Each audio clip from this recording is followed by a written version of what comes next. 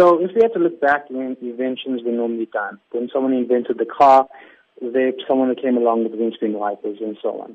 So when we look at social media, we have these platforms and these machines that are running to generate content and bring people news and information and connect families together. So along with that way, the internet has platforms that send out spam messages, mainly to get clickbaits, to get people to come into their site so they get ad revenue. So Facebook and Google are tackling this to ensure that credible sources of news are shared on these platforms. So this might not stop the fake news sites from popping up, but it will give that functionality for you to see that this is coming from a reliable source.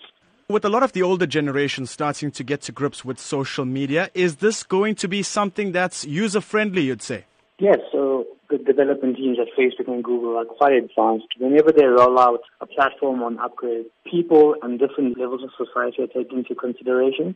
So whether you're 14 years old to 21 or you the ages of 65 and above. So the user accessibility is going to be quite easy. It's going to be as simple as pressing the like button. You'd be able to find it a lot more clearer on your device. What are some of the telltale signs to look out for in order not to be duped here? So when you're looking at these websites, if you ever find yourself clicking and ending up on those sites, look at what are the other types of articles that are posted on the website.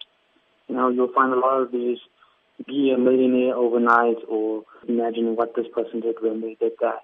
Try and use your discretion in the types of articles, as well as the resource holding platforms. You would know in South Africa we have the major news networks, as well as globally the major news networks.